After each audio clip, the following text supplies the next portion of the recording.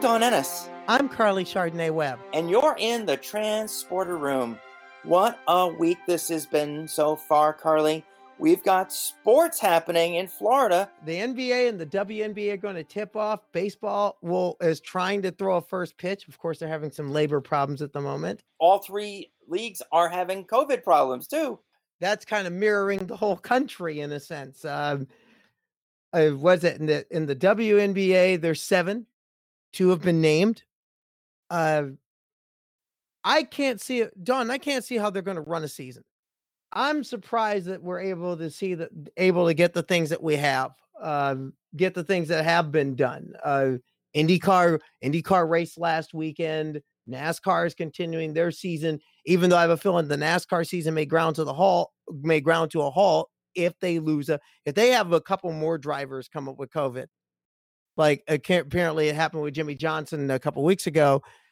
I can't see them continuing a season. I just can't see sports going. I can't see baseball doing what they're doing. I don't know how you can contain this effectively and have a season. It just goes back to the simple fact that from the highest levels of our society, Americans have largely botched the response to this pandemic to a level that the rest of the world is shaking their heads going, what is with you Americans? And I think that's to be blamed on the administration. I think if the Trump administration had from the beginning taken more direct action, been more clear about what guidelines they should be giving, taken those guidelines and applied them to our president and our leaders. If they had led by example, I don't think we'd be where we are. And I'm seeing that not just within our body politic, but within our sporting organizations, within our communities. It's got to start at the top. I agree. It has to start. He's wearing a mask now, Carly. He's wearing a mask now. You gonna give him credit? Well, I see it like this. He's wearing a mask in part because he realizes there's a little thing in November called an election. And if he wants to get reelected, you can't look like any more than an idiot than you already have. And then to top it off, in a time of decisiveness, in a time when decisive leadership is called for, the only decision that he chooses to make is letting Roger Stone off. Yeah. Oh, politics. It's funny. Trump said that now he likes masks. He says he feels like the Lone Ranger. And Andrea Mitchell on NBC said, if he thinks he's wearing it like a Lone Ranger, he's not doing it right. No. But, against this backdrop of COVID deaths, which, they have plateaued and cases have skyrocketed, we also have the other pandemic, which is transphobia, which has resulted in 18 murders of trans women in America, the most recent at the beginning of the month and the last month. Just it's as if we are not humans. We are target practice. We are fodder for haters. And I just don't understand how in all of the things that are going on in the world right now, that killing trans people isn't something that has gone away. It's still just as bad, if not worse. We're almost at the number we had at all of 2019. And it's not yet we're just past the halfway mark of 2020. And that's just in this country.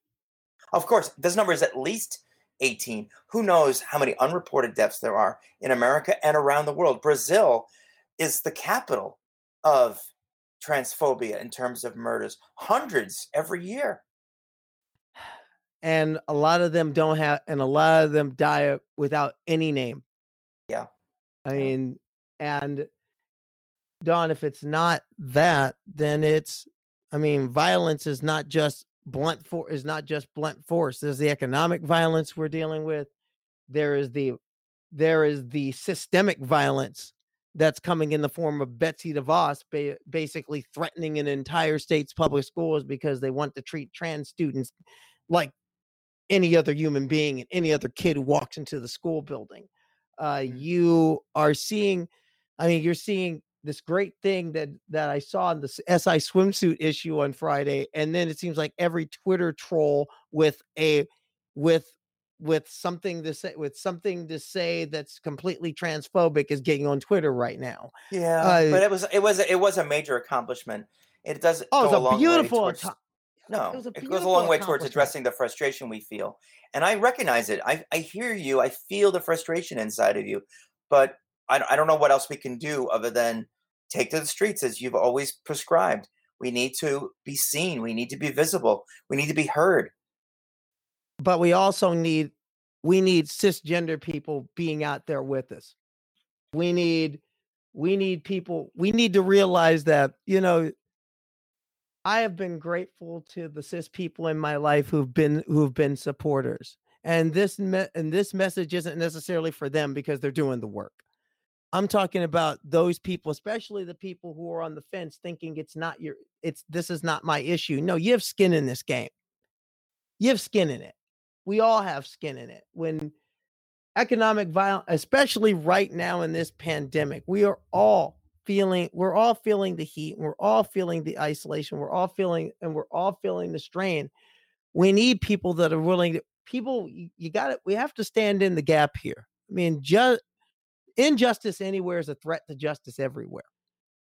And that's the thing. I mean, I hear this too often. And in the work I do at Trans Lifeline, Don, I hear this too often where people just feel like right now, transgender people worldwide, and especially here in this country, feel like it's a siege. And that siege is just and it just seems that siege is mounting and that frustration is mounting. I think people listen, bring your empathy to the table. That's the greatest weapon you have. Bring your empathy to the table. We need it. We need everyone, all hands on deck. And I do appreciate our trans allies who come to our defense on social media, who march with us in the streets. But yes, we need more. And we also need more of us to stand up too. And I wanted to, if you don't mind, set the coordinates for the transporter room to Long Island, where Gabrielle Spire is waiting to be beamed up. Welcome to the transporter room, Gabriella. Thanks for welcoming me, Dawn and Kylie. Thank you very much for having me. I bet you've been listening to us go on and on about where things stand.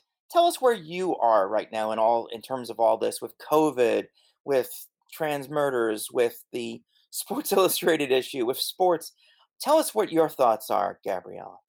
Well, I think that it's a difficult time to be part of any minority right now.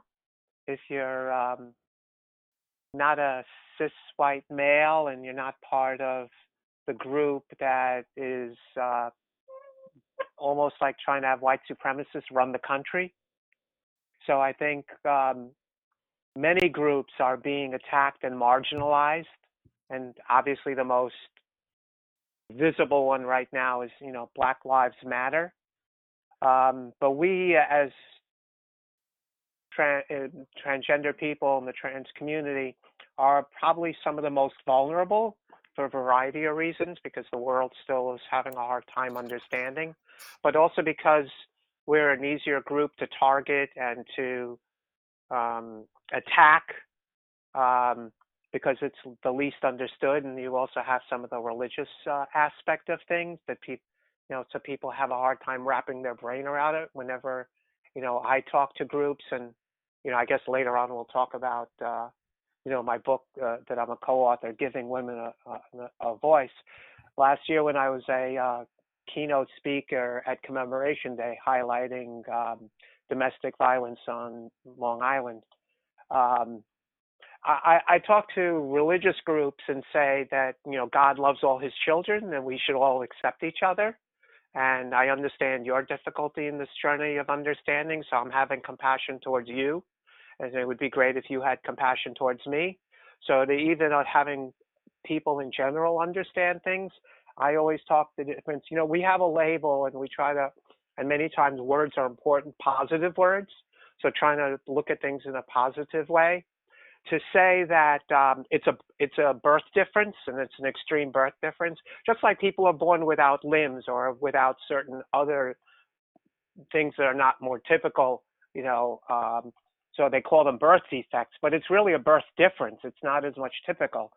So to make it easy for people to understand, I tell people that our minds are formed one way and our bodies were formed another. And we have to go through that process, which is really still really even difficult for us and very traumatizing in many ways, to make our bodies and our minds match, too. So making it a little bit easier for people to understand. And there are some people who see us as being brave and courageous. It's like the guy or the girl that comes out gay in high school, and then they're being bullied, but then quietly people come over. It's like, well, how do you get that person? And you're so brave and you're so courageous. So I try to look at the positives for it, about setting an example for standing up and being authentic, which is really important, to be your authentic self. And I try to talk to people to have them try to understand and have compassion towards their difficulties with it. We can't ask somebody to understand us until we really understand them, as well. And being visible. I mean, it's you're right, Carly. We have to be out, and we have to be seen and heard, so that people become comfortable with it, and that they understand that we're underneath everything, all the differences of all the groups. We're all just people, and we should all be there to support each other. It really heartened me a few weeks ago to see the Black Trans Lives Matter march in Brooklyn. It was huge. The day before the Supreme Court decision came down on Sunday afternoon, there had to be 10 to 20,000 people there for a Black Trans Lives Matter march in Brooklyn, near the Brooklyn Museum. And that really heartened me. So between that and the Supreme Court decision, which I think was the first time that a group in the federal government had stood up and felt acknowledged, felt acknowledged and gave us rights, that because you have to be able to earn a living in order to be able to support yourself. So that's really fundamental, and that at times makes it difficult for people to be out, in the workplace. So I see people in everyday life trying to be more positive, as much they can be. But you're right too. Everything stems from leadership, and leadership needs to be positive and supportive. And reverse the trends of the last 4 years for all minorities and all groups. So hopefully that will come in November. No, I hope so. But we're gonna have to do our job, line up with those polls and flood them as much as possible. I had an opportunity to take in your interview with Donna M. Pace a few days ago. Okay. Now, one thing for you, a very interesting, your work. I mean, being trans and working with people and going on a forum and a platform, in the case of that interview that was also sent to the United Kingdom, a country which has been called Turf Island by some people, that has become that is like probably really seriously pushing the United States for like most transphobic nation in the industrialized world status. How important was that for you to talk about the things you're talking about in your book as a trans woman coming to that forum and speaking to that audience? Well, I thought it was important to highlight the issues that we were talking about. I wasn't quite as aware that the UK was as transphobic as you had mentioned that. I felt it was important to be part of a bigger discussion. And in many ways, I think that's at times how we all make progress, when you are part of a larger discussion, and so that who you are is just a minor part of it. You're a person dealing with an issue, which was also what was great about it, as you guys had talked about before, about the Sports Illustrated swimsuit issue, where the person was treated as a person and taken for who they are and how she appeared, for that too. So Donna is the lead author, and she's the compiler of the book. So that's why some things really emanate out of the UK. But the authors are, we're from all around the world. There's 6 of us in the US. There's two people in the UK, or I think there's 4 in the US, 3 in the UK, and 3 in Malta. So what came to mind was that we didn't even know each other before the book had, we started compiling, Donna started compiling the stories, and it shows that the same things can happen in different parts around the world, and people and families and men and women can be really hurtful, and you can experience domestic violence or domestic abuse or family abuse, anywhere around the world, and the current situation is actually making it worse. But if what I had done by being part of a broadcast and being out in the UK can make things more positive for the transgender community or the minorities, I'm really happy to do that. I know that my fellow co-authors, I'm out in the book about my background, but it's only a part of it. So I think that really kind of helps to highlight how there's 2 sides of it, how the struggle within a family to be your authentic self and have the right support and the right background is important. But then there's also the other part of it, which many times has nothing to do with our gender identity, only from the standpoint that I think it affects our self-esteem somewhat when you're not true to yourself. So the more you're authentic to yourself, the better your self-esteem is. But then people can be hurtful, and they have their own built-in biases and phobias, whether it's within your family or in society as well. It's just more hurtful when it's within your families or your immediate family or your broader family. The book is called Giving Women a Voice. It provides a perspective on overcoming domestic violence, and you are the only out LGBTQ person in the book. Tell us a little bit about why you decided to get involved in this project. What's your story, Gabriella? Well, I decided to get involved in this project. I was lucky to meet Ann, or Donna Ann Pace. I went to a women's conference in 2018. It's called the Global Sisterhood, and that's in Pittsburgh, run by a wonderful woman named Shelley Hipsky. A good friend of mine, Jess Brannis, is part of the organization. And we've been friends through the Pennsylvania, New Jersey, Philadelphia area, girls, as part of a group through all of that, and New Hope and that whole area too. So we became friends, and she was part of that group.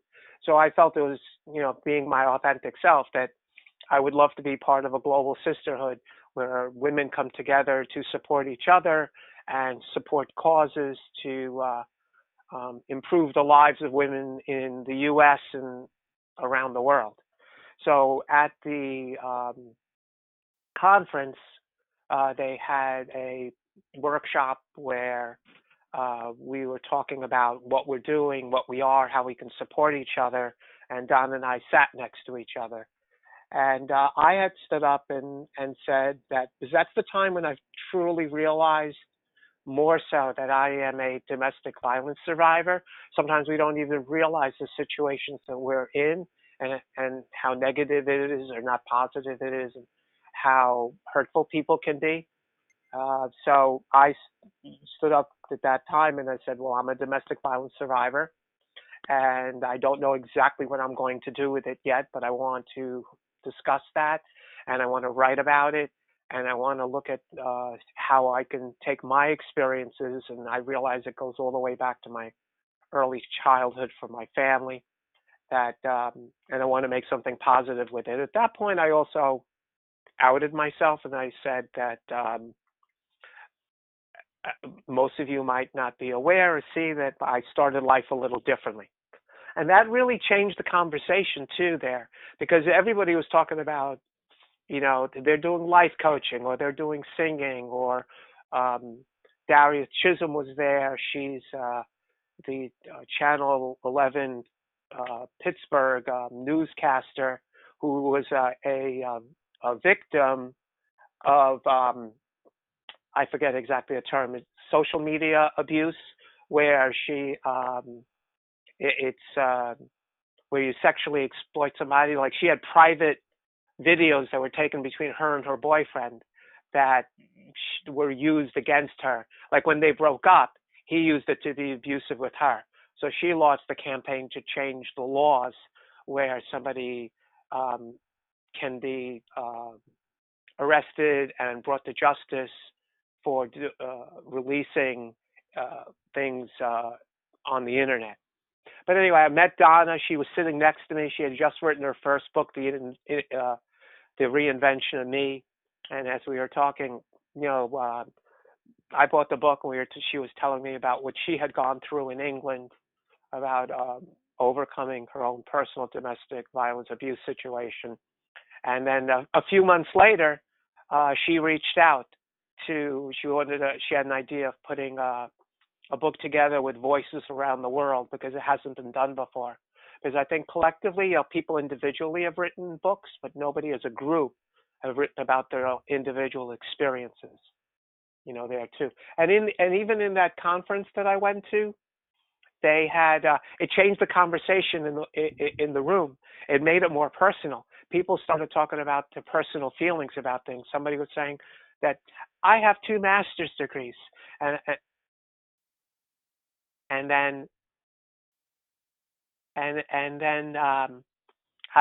yet I have a hurtful boyfriend who's abusive. So it was really quite enlightening and heartening to see how people started talking about things that they personally went to. Somebody else was a victim of domestic violence, where they had acid poured on them by a hurtful, spouse or boyfriend. That's horrible. That's horrible. Yeah. I'm also a survivor of domestic violence, and it was part of the transition, and it was horrifying, and I don't think I recognized it as being a victim until years later. Yeah, and it takes a lot to actually to admit to ourselves that we could be in situations like that, and the people that we love, or that we feel supposedly love us, would be hurtful to us. I liken many times the domestic violence, I wouldn't even say a movement, but there is a movement to highlight it and to try to lessen its effect. It's like the Me Too movement on steroids, because the Me Too movement is public abuse many times, and if it's done in the home with family, then it's domestic violence.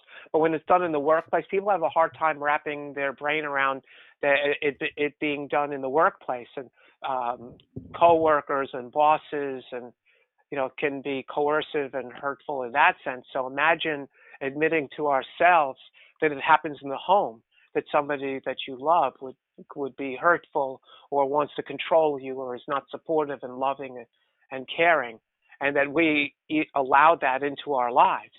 So that's a really hard thing to deal with, and I can understand why it would be so hard for people to accept it and to realize that. And I think anytime somebody goes through difficult change, there's trauma involved, and it is traumatic, and it affects us. And I think that everybody who's courageous enough to be able to go through the process to be their authentic selves, whatever that is, and whatever somebody's definition of that is for themselves, goes through some trauma. And I think we experience more of that. That's a good word. And when we come back, we're going to look into that cycle of trauma and how we break the cycle. This is the Transporter Room. We'll be back.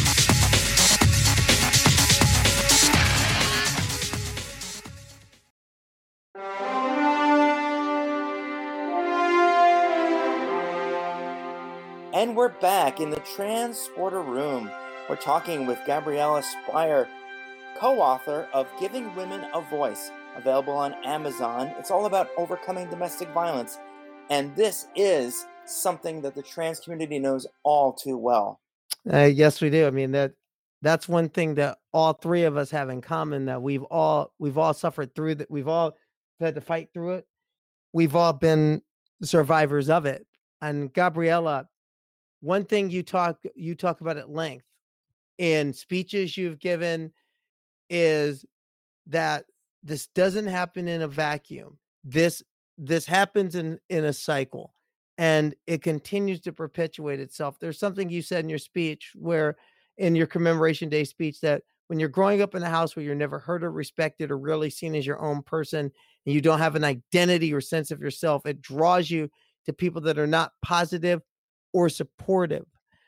Talk about that how that continues to manifest and multiply on itself in our relationships, to where it's a continuous cycle that we have to break. And how do we break it? Thanks for asking that, because that's something that's really important and something that I've been working on. And we're really all a work in progress. So the first most important part is to be aware of that. So we all have our natural attractions, and many of that comes from our early formative years. And I think that we need to, I'm still attracted many times to the same types of people, which is, as you said, hasn't been positive and supportive, and where I'm not heard quite as much. But now, as I work through things and allow myself to deal with the pain and the hurtfulness and make changes from where I've been, I step back when I meet people, I have relationships. I take more time to not let them in quite as easily, because I do want to have close personal relationships. And I want people to see me for who I am and be accepted for who I am. So I take more time to look at things and to see how people are before I truly let them in and get closer to them. So that's an important aspect of how we break the cycle, and something that can be difficult for people. Do you notice any difference between trans women who are victims of domestic violence and trans men who are victims of domestic violence? Is there a gender gap? And I should throw in those who are non-binary or gender non-conforming. Well,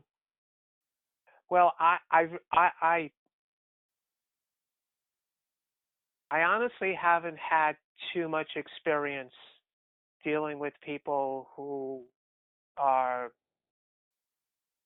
trans men or trans women who've actually openly have acknowledged that they're victims of domestic violence. I see it many times in groups that I'm part of, and I do run an online support group, because I think that definitely in our COVID era, where we're more isolated, there are things that are highlighted more in the community, and we need more supportive people. We need more support if you're not getting it in your families. But I would think that, for a trans man or a trans woman who is living authentically, they'll probably have some of the same experiences or feelings, of being domestic survivors or of domestic violence. I would like to say survivors instead of victims. It's important to say I see myself as a survivor, somebody where I've overcome, and I'm not part of that. So I'm looking to heal and to grow, and then to make change, to have more positive, supportive people in my life.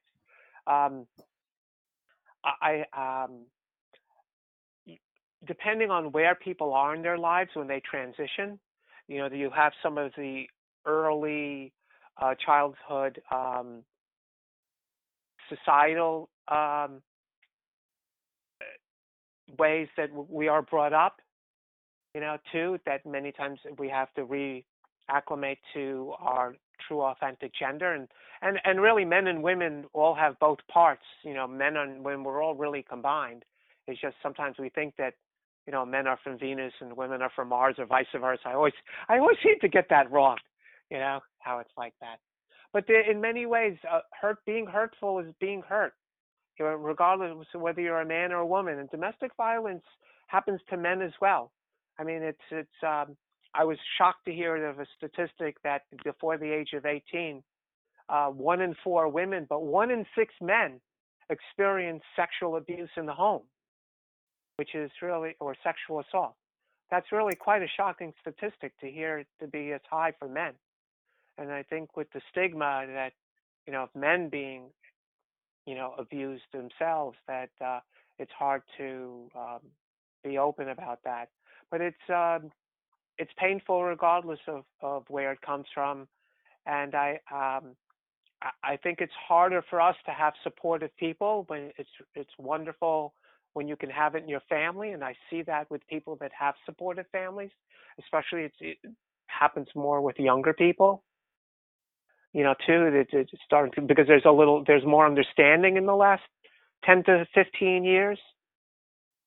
So people that are older and have more life experience and have families, it's hard on the families too.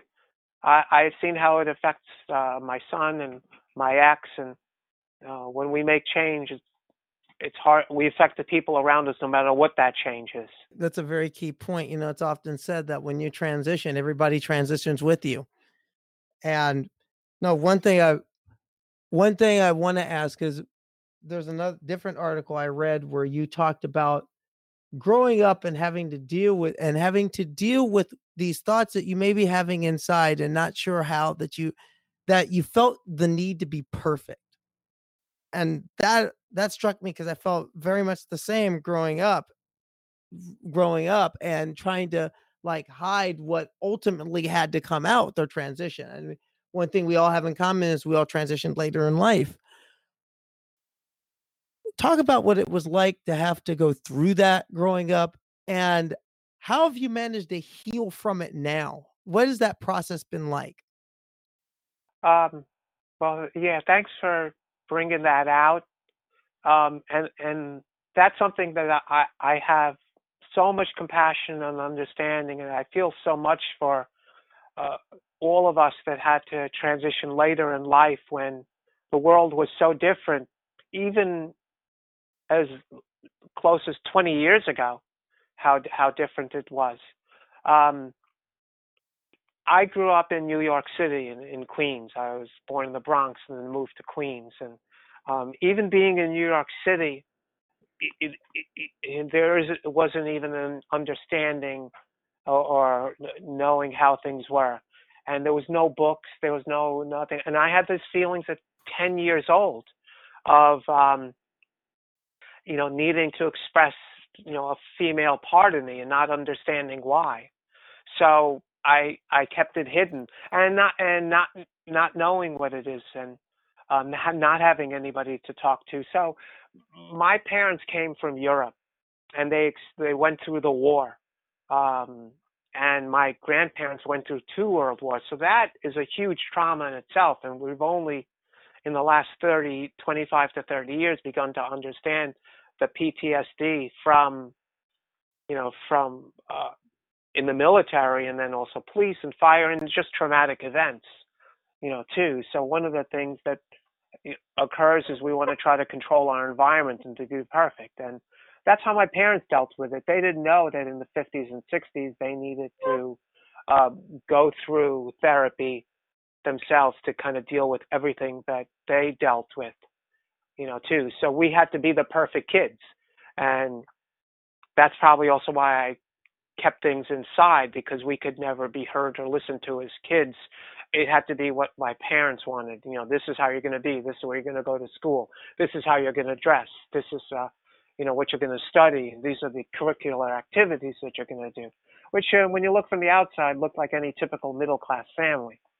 But it was anything but that, growing up. If the easiest way to liken it would have been like that movie, Mommy Dearest, where everything looked, yeah, I felt like I grew up in a house just like Mommy Dearest, that I was one of those kids.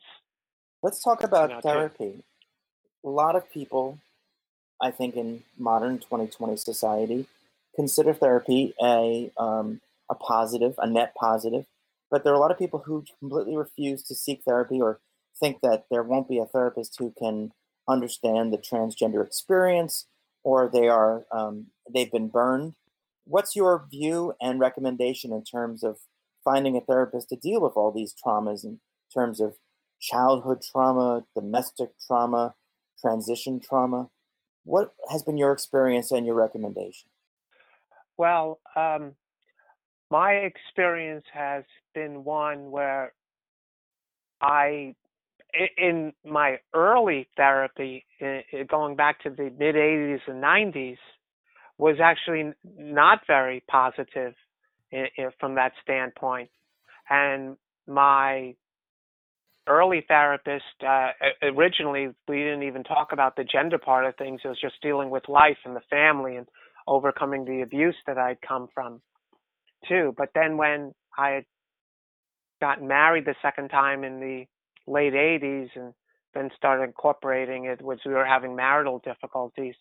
And, it coming out about me being transgender or having, feeling female, needing to be, my therapist didn't support that. So I actually went through conversion therapy in the early 90s, and because he supported my ex, that it was like, well, you can't be this way. You're not going to be able, she doesn't support it. You can't, it's not positive, or it's like it won't help you in your marriage. So I actually was pushed further back into the closet in that sense, and it was very depressing. And I just really secluded myself and went to work, and worked and went home, and it was always a source of contention in a relationship. But then in the late 2007, 2008, and because how I guess my mom had to pass away. Sometimes we have ghosts in our lives, and I never felt that my family or my mother would actually accept it, so I hid that. But when she passed, I had a need to be myself more, and so I found, but my son saw things, and I saw of how I am, and he was aware that there was something going on, and he had a hard time with it. I found a therapist that was a gender therapist, and covered all areas, the typical areas, but also had a lot of gender knowledge. And I took my son and I went myself. And so having a therapist that has an understanding of things, I mean, if you can have a therapist that's a good therapist that has a transgender experience, that's, would be ideal, because she or he has a greatest understanding of what you go through. But somebody, it could be a cisgender person who is very compassionate and very supportive and would be an ally, who would be can be compassionate like that. So for me, it was positive because she understood everything, and she also helped me through relationships. I actually added trauma therapy to it later on, as I went to realize that I'm a domestic violence survivor. There's domestic violence organizations that do therapy. The wonderful group on Long Island called Vibes that I go to, and I can't thank them enough for the support. And even through my insurance, I was able to get them to approve out-of-network additional therapy for what's called EMDR. It's eye movement desensitization reprocessing. It was originally used for the military, for soldiers, for reprocessing the traumatic experiences they go through in the war, in combat. And then it's been transferred to people every day. And it could be traumatic experience like being a 9/11 survivor, or a car accident, or being a nurse, or a healthcare worker, expanding it. It helps our brain to deal with the trauma and to reprocess the thoughts around the traumatized part of our brain. So I've actually sought it out. But, the key to therapy is to kind of open doors, and then to do things on your own, too. I'm part of a great group that I've taken also called Healing Voices, where we heal ourselves, and reteach ourselves to listen to the new voice, a more positive voice, and to, those old voices, those old ways never really change. They're always there. So we have to acknowledge them, and when they surface, find ways to accent the positive and be more positive. Yeah, that's very true, because I see that also in my own transition. Something you had said in a different interview, you had said that transition was taking your life from black and white to color. These days, where's the color for you? The color is being thankful to be my authentic self. No matter how difficult my days can be, I'm thrilled to be able to be true to myself. I think that cisgendered people don't really go through that. I mean, most people wake up or are born, grow up, their bodies and their minds match. So in some ways it's taken for granted that they feel like a man or feel like a woman, and then they go about their lives that way. For me to be able to go through that process and be able to be myself, I feel is a blessing. At some point in my life, I mean, I wish I was 20 or 30 or 40 years younger, to do it. Don't we all? Yeah. Tell me about it. That's not just you, dear.